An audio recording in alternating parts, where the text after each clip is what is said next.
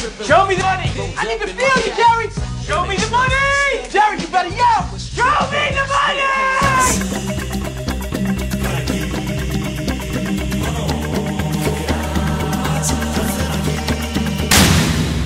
If you're listening to this right now, you're in a good position because you are going to get exclusive Kaneda Pinball Podcast content. I'm calling this the Kaneda's Pinball Podcast Pay for Play Club. All of you out there who are listening to this right now, and it's not a lot of people, you have contributed and donated to Kaneda's Pinball Podcast. So for you and you alone, you are going to get access to these shows. These are going to be a SoundCloud link that only people who have this link can listen to these podcasts. So I hope you keep it to yourself and I hope you enjoy it because I'm going to give you shows that are going to be a little bit more raw. I'm going to be a little bit more strident. I will do my best to tell you news and rumors on this Pay for Play channel before it hits the major show I do because I think you deserve it.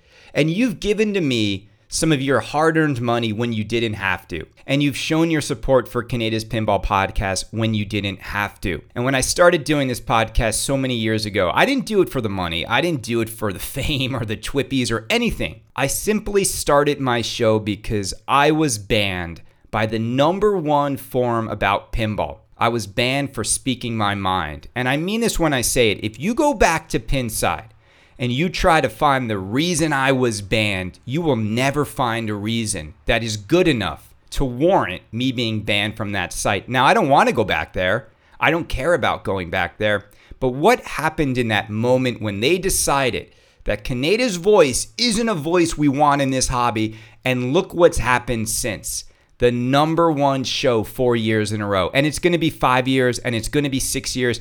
And it's because of people like you. It's because of people like you who tune in every week and support this show and support me because I mean it when I say it. I do need support because when you take the position I take and you go after these companies and you relentlessly go after these companies when they're not staying true to their word, when you go after these designers when they get lazy and don't put creative stuff into their games, when you go after these pinball personalities out there that just endlessly cheerlead this industry, right? The agendas that they have is so disgusting to me. The slanted agendas of so many of the people out there that are supposedly looking out for you, the pinball customer. But the truth is they're just looking out for the companies and they're looking out for their friends in the industry. You're the last person they care about. But they mislead you and they pretend like, oh yeah, we're all about pinball and expanding pinball. No, they're about expanding their pockets, selling you stuff, making sure the companies are selling more games. That's not what we need more of. What we need more of is people keeping these companies honest, is people basically saying, we're not going to spend this much money unless we get a quality product that these companies will stand behind. And I also believe, and I firmly believe this, and I'm going to be more strident on these sort of, behind the paywall shows. I think there is such a lack of creativity in pinball. It's absolutely pathetic. When you think about the amazing worlds under glass that could be created, and then you look at games like Mandalorian, it's freaking pathetic. They can do so much better, and you know it. Like deep down in your gut, deep down in your heart, you know that these games are simply built to a cost. They're not building a dream. They're not building what they're imagining. They're building to a cost. And we're going to talk about that on this episode. But we're also going to give you news, rumors, and speculations, hopefully before it hits my main show. Let's start out with one right now. So here's something no one's heard yet that you're going to get first. Spooky Pinball has 2 games fully designed, ready to go. Let me repeat that. There are 2 spooky titles fully designed, ready to go. And the second one is not TNA 2.0. That is also ready to go. TNA 2.0 will simply be TNA inside the Rick and Morty cabinet. But Charlie has 2 new titles. Now, I've been saying that it's Halloween or Nightmare on Elm Street, and I have really good sources on both. So perhaps it is actually both of them, that it's not one or the other. So we will see what will happen. The other thing that's happening over at Spooky right now is they are expanding their operation. And the other thing I'm hearing is that that new building that is adjacent or right next to the current building, that will be for line number 2. So Spooky Pinball will be a company now that will actually manufacture 2 games at one time. They are not going to use line 1 and line 2 for one title. So this gets really interesting that Spooky Pinball could possibly make 2 games in 2021 or reveal 2 games and get them out to us. I think it's going to be Nightmare on Elm Street, and the second title I'm hearing is a more family-friendly theme, along the lines of like a Family Guy kind of theme. So I'm not sure what that theme is. I don't think it's Scooby-Doo, but you are going to see Spooky Pinball give us a horror movie game and a more family-friendly, campy game as well. So they've clearly learned that the Rick and Morty sort of audience, that works. And when you go to a broader fan base, that works. Spooky Pinball cannot only be spooky-themed titles. Now, for me, the main thing with Spooky Pinball is making a game that actually shoots well. Because as much as Rick and Morty sold out in 4 hours, as cool as that theme is, as neat as the call-outs are in Rick and Morty, the game shoots atrociously. And I don't mean to be rude, but I'm going to be rude a little bit. I don't know how they ended up after that Whitewood making a game that shoots that way. And I owned it, and I played it for a really long time. And as much as I love what Scott has brought to pinball, design and geometry are not his strong suits. And this game, there's something about it, and something happened with the way they made this game where they moved stuff around on the left side of the playfield, and then they didn't move the upper right flipper. And it's just not satisfying. I'm sorry, but a pinball machine should be satisfying to shoot. I'd rather have the difficulty come from needing to hit multiple shots in a row, right? Make the game hard via the code. Don't make the game hard because the shot geometry is crap. Don't make it a clunk fest. And that is what Rick and Morty is to me. It's just this really bad shooting game. And I also think Rick and Morty is a game that just doesn't have many toys in it. When you own it, you'll see this. There really is nothing happening that's truly magical and wonderful underneath the glass. And that is what I want from in pinball. And you know me, I don't stop beating this drum. This is a theme where you're going through a portal and you could come out in multiple areas of the universe. That's what Rick and Morty is all about, right? And yet when you play the game, you go into the same spot, it comes out the same spot. There's nothing magical about the ball going into the upper left garage and it just shoots out the same subway every single time. Really? Couldn't have a more unique subway system? You couldn't have the ball slowly go into the portal a la the Lord of the Ring? No, there's just nothing in this game. It really is like TNA with ramps. It really is. And so I hope that Spooky's next title just puts way more fun into it. I hope it puts more fun in a physical level into the game. And I'm going to talk about this a little bit on this podcast because I do think that physical fun and physical things that interact with the ball, it's the last thing these companies want you to demand nowadays. They want to put all the effort into static things that don't break. Static things like code. Like once you design the code, it's done. It's not going to break. Once you design the artwork, it's done. It's not going to break. That is where Stern puts so much of their effort. Name me a Stern mechanism that's made you say, wow. And I asked that question, T-Rex. The only thing people bring up is the damn T-Rex. Okay, you look at The Mandalorian and you tell me Brian Eddy, the man who made the Medieval Madness Castle, made this game. He's not as great as people think he is. Brian Eddy and all these designers from the Bally Williams days, they all suffer from the same thing. They needed a team of engineers to make them look great. The real heroes in pinball, the real people that made those Bally Williams games so damn amazing from a mechanical standpoint, their names are not John Papaduke. Their names are not Brian Eddy. Is Brian Eddy even a mechanical engineer? I mean, when I look at George Gomez's sketches, I think Gomez is the kind of guy that could actually create and imagine amazing things in pinball machines. But the problem is now, but Gomez is not putting everything into games anymore either. Everything at Stern is designed to a cost, designed to a bomb. I really hope that this new Spooky game has a lot of fun stuff in it. And here's the other thing I'm hearing, is that the art package on it though. I'm hearing this will be some of the nicest art package on any game ever. So when you see this new Spooky game, prepare to be blown away from an artistic standpoint alone. I heard by someone who saw the new game, they said, Chris, this game's gonna sell on art alone. And that's great and all. That's great and all, but I don't want games to sell on art alone. I want there to be more under the glass that is amazing and magical and makes you say, wow, I wonder what that does. Shouldn't that be the brief? Shouldn't that be the end desire of looking down at a pinball machine and say, I wonder what that does? Or I wonder where, I wonder what happens when the ball rolls over that section. Or I wonder what happens when I shoot over there. I wish more games made you think that way, made you feel that way. To me, that's where the secret lies, right?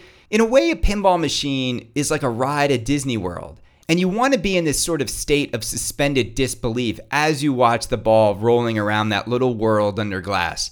And I just don't feel that way with so many of these modern games. Let's talk about what's after Godzilla right now, okay? And again, I'm just doing this here first. So I know that it's a music pin. I know that it is a music pin after Godzilla being designed by John Borg, and I think Lyman Sheets is on the code. Now, what is the music pin that we think is next? A lot of people are saying Rush because Borg and Lyman are big Rush fans. I don't think it's Rush. I don't think there's demand for Rush. I don't think Rush is up there or nearly the caliber of music that people really want in pinball form. It's just not. And if you're a Rush fan, that's great. I'm not here to poo-poo on Rush. I don't think Rush has the high energy sort of music that is perfect for pinball. Here is what I think it's going to be. And this makes perfect sense. And this is the greatest counterpunch to Guns N' Roses. Not just because this music is just as high energy as GNR, but because this music is perfect for pinball's demographic. It's the kind of person who buys pinball machines. It's the kind of band that belongs in a man cave. It's the kind of band that you want to drink a bunch of whiskeys to and just rock out and have fun. And it's also the band that hates Guns N' Roses more than anybody. And back in the day, these two frontmen absolutely hated each other. Now, ironically, Guns N' Roses actually started out opening for this band because this band was bigger right before GNR hit. And that band is Motley Crue. And I know for a fact that the Motley Crue license is obtained by a pinball company. And who do you think has it? It's no way it's Jersey Jack Pinball, because Motley Crue, there's no way it's Jersey Jack Pinball. Because Slash and Motley Crue, they're not friends. These bands don't like each other. There is no way that Vince Neil would follow in the footsteps of Axl Rose. Now, Vince Neil looks horrible now. So if they do this pin, it has to be old school Motley Crue. I mean, Vince Neil looks like a buttered up turkey that they roll out onto stage. He can't even hit any of the notes anymore. Even though Axl doesn't look as great as he used to, he can still perform at a decent enough level, to appease the fans. But Motley Crue's music, like Kickstart My Heart, Home Sweet Home, Smoking in the Boys Room, SOS, same old situation. I would play it right now, but you know what I'm talking about. That is the kind of high energy music that would be perfect for pinball. So I expect this to be Motley Crue after Godzilla. I think it makes total sense. I hope it is that. Now, what's going to be interesting with a music pin moving forward, Dr. Feelgood, what's going to be really interesting about a music pin moving forward is that Guns N' Roses has raised the bar so high in terms of how to make an awesome music pin. And I think Stern needs to figure out what they're doing, because Led Zeppelin was trash. We all know it was trash. We all know it was boring. We all know that they tried to use the positioning of GNR. It's like going to a Led Zeppelin concert. No, it's not. There's no way you can follow up GNR with Led Zeppelin and then try to spin it as if it's the same kind of experience. Now, Led Zeppelin sales are whatever. You can find LEs all over the place, and the game has no magic in it. And I'm so happy that the response to Led Zeppelin was so lukewarm, because it's got to be an eye-opening moment for people like Steve Ritchie and George Gomez, that when you do this and you put nothing interesting in these games, people will speak with their wallets. It's the reason why Beatles didn't sell well. I mean, the damn Beatles are the biggest music act in history. And look how bad the pin sold, because the pin was lazy. It was boring. It's fun to play, but I mean, in a modern time, it's not enough. I don't mean it's boring to play, because all pinball is fun. Where I'm just going to say that all pinball is fun.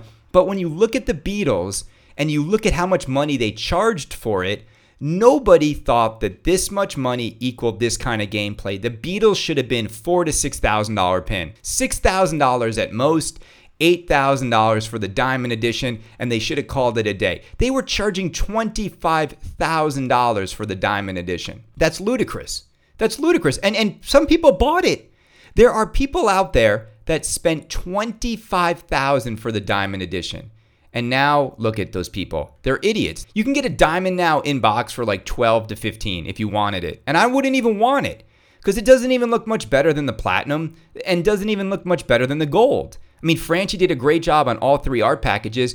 You don't get any extra songs if you spend more money, and that doesn't work anymore. And Led Zeppelin's the same thing. It's like it's just not good enough. It's just not good enough, and after Guns N' Roses, it looks like a pathetic effort. Now, let me talk about Jersey Jack and Guns N' Roses real quick, because this sucks. This sucks. Guns N' Roses went from being the belle of the ball to now the damn, like, janitor. Everyone is so annoyed now with the playfield issues, and the amount of blowback they are getting around this topic, I think is deserved. And I'm sorry, I don't think it's a 50-50 split between Mirko and JJP. Jersey Jack Pinball has known about this now for 4 games in a row. They have nobody to blame but themselves. All of Eric's hard work, all of the hard work with Slash and Keith Johnson to make this magical pin, because it is a magical pin, it all goes out the window if the quality is shit. And the quality is shit when you look at some of these playfields. There is no excuse for this. And so now what do you do? Now what do you do if you're them? They're making everybody punch sand. They changed their warranty, which basically says there is no warranty. And it's all pathetic. And I'm embarrassed for them. And it's no fun talking about the game now. It's no fun to think about buying one because they haven't hit halt on the production line. I mean, think about that for a minute. They know they have a problem and they haven't stopped production. What does that say about the company? What does that say about the people who are running Jersey Jack Pinball right now? You know, they have people in positions of marketing and communications. We know who they are. Ken Cromwell. We know who they are. And now they refuse to talk to us. Now they refuse to say anything to us. You know, because the knife cuts both ways. You can't only talk when times are good. You gotta also communicate when times are bad. I mean, that's like in any relationship in life, not just with your pinball company, with your wife, with your kids. If you stop communicating when times are tough, if you try to hide when times are bad and you bottle it up and you hide and you think it's going to get better with time, it's not. It gets worse. Now, where does Jersey Jack go from here? I don't really know. I'll tell you this, my enthusiasm for the company continues to decline every single day they say nothing. My enthusiasm for the company continues to decline every time I see new photos of people's games with issues. My enthusiasm continues to decline every single time I see them post all this jovial stuff on Facebook, and then every single comment is like, but what about the playfields? And they refuse to comment. You know, it's like they're doing jumping jacks down the block while the house is on fire. And we're not going to fall for it, and no one's stupid enough to fall for it. And you know what really makes me annoyed? And I mean it when I say this, the lack of coverage that this has received from the other pinball media out there is exactly why Kaneda's Pinball Podcast will always win the Twippy. It's exactly why we will always have the largest audience. Look at everyone else who has a pinball podcast out there. Where's the coverage of this? Look at This Week in Pinball. Where's the coverage of this? This is why this hobby also makes me disgusted. When something goes wrong that we need to talk about and discuss, look at how few people actually want to stand up for consumer rights because they don't really care. To them, all that matters is getting new pinball. The more people that talk about it, the faster we'll get a resolution. Now, people are mad. These are Jersey Jack's best customers too that are also being impacted. These collector's edition buyers, they thought they were going to be fine. They thought they were in the clear because Ken Cromwell told us we're good to go on the collector's editions. And now they're looking down at their masterpiece and they're seeing issues and they have absolutely no support. There's absolutely no support. And as a collector's edition owner myself with a game sitting in box, I have number 500 of Guns N' Roses. I have the last Guns N' Roses machine. Now, it wasn't the last one off the line because, you know, they build them in different orders and then they stick plaques on them. But I have plaque number 500 and I'm terrified to take it out of the box.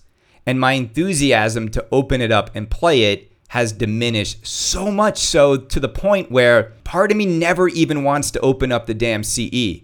I kind of just want to keep it in box and just beat on an LE because I don't want to see this thing that I was going to preserve and I was going to cherish. I was going to play it. I shouldn't have to worry about the playfield falling apart like this. So now I don't want to take it out of a box. I almost might just, when I get a house, eventually set it up and not even play it. Just put it on jukebox mode and gawk at it, but then just beat on an LED next to it because I don't want to see it fall apart. And I don't know what the solution is right now. Until there is a solution, and I mean this, until there is a solution, until we know how to solve this problem, I am not unboxing that game. And if there is no solution, then I may never unbox it because I'm just tired of this.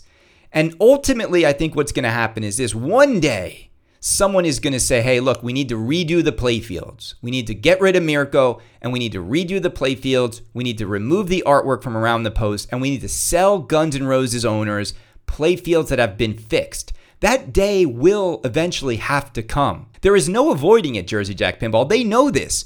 They're going to have to solve the playfield and give these owners the opportunity to buy a replacement playfield that will not disintegrate. They can't just let these machines stay broken forever because these owners will not accept it. There will be a class action lawsuit if they try to tell these owners to punch sand. And I know that the Abbas family doesn't want this. This isn't why they got into pinball. Now they've got all these angry people banging on their door. This is why billionaires don't go into pinball. They open up wineries and they open up like airplane companies and helicopter companies and yachting companies, and they make all these other things that don't create this level of consumer dissatisfaction. Like, you are never going to get people pissed off if you make wine or you make bourbon, but they're making pinball and now they have no solution for people. I think it's pathetic. I think it's annoying. Now they don't even talk to me, right? I made so many people fall in love with Guns N' Roses, and now Eric Minier doesn't get back to me. Ken Cromwell doesn't get back to me. You know, I'm their friend when I'm saying how much I love this game, and then when I'm simply covering the topic of hand, which is the playfield qualities, they want nothing to do with me. And this is why Kaneda will always be the servant of the people and the community, because I don't care if Eric Minier doesn't want to talk to me anymore. I wish he would. I don't care if Ken Cromwell doesn't want to talk to me anymore. It doesn't matter, because at the end of the day, I'm going to be able to tell everybody and all my listeners, and you included, I'm going to be able to hold them accountable. And there's nothing they can do. And it's hard to go against me because I'm saying that all we want from you guys is a quality product, and we want you to stand behind the product that we spent a lot of money on. And in the future, this should not happen. And this has happened 3 times in a row. And your entire company should be staring in the mirror and being embarrassed that you've let it happen once again. How many times are you going to shoot yourself in the foot?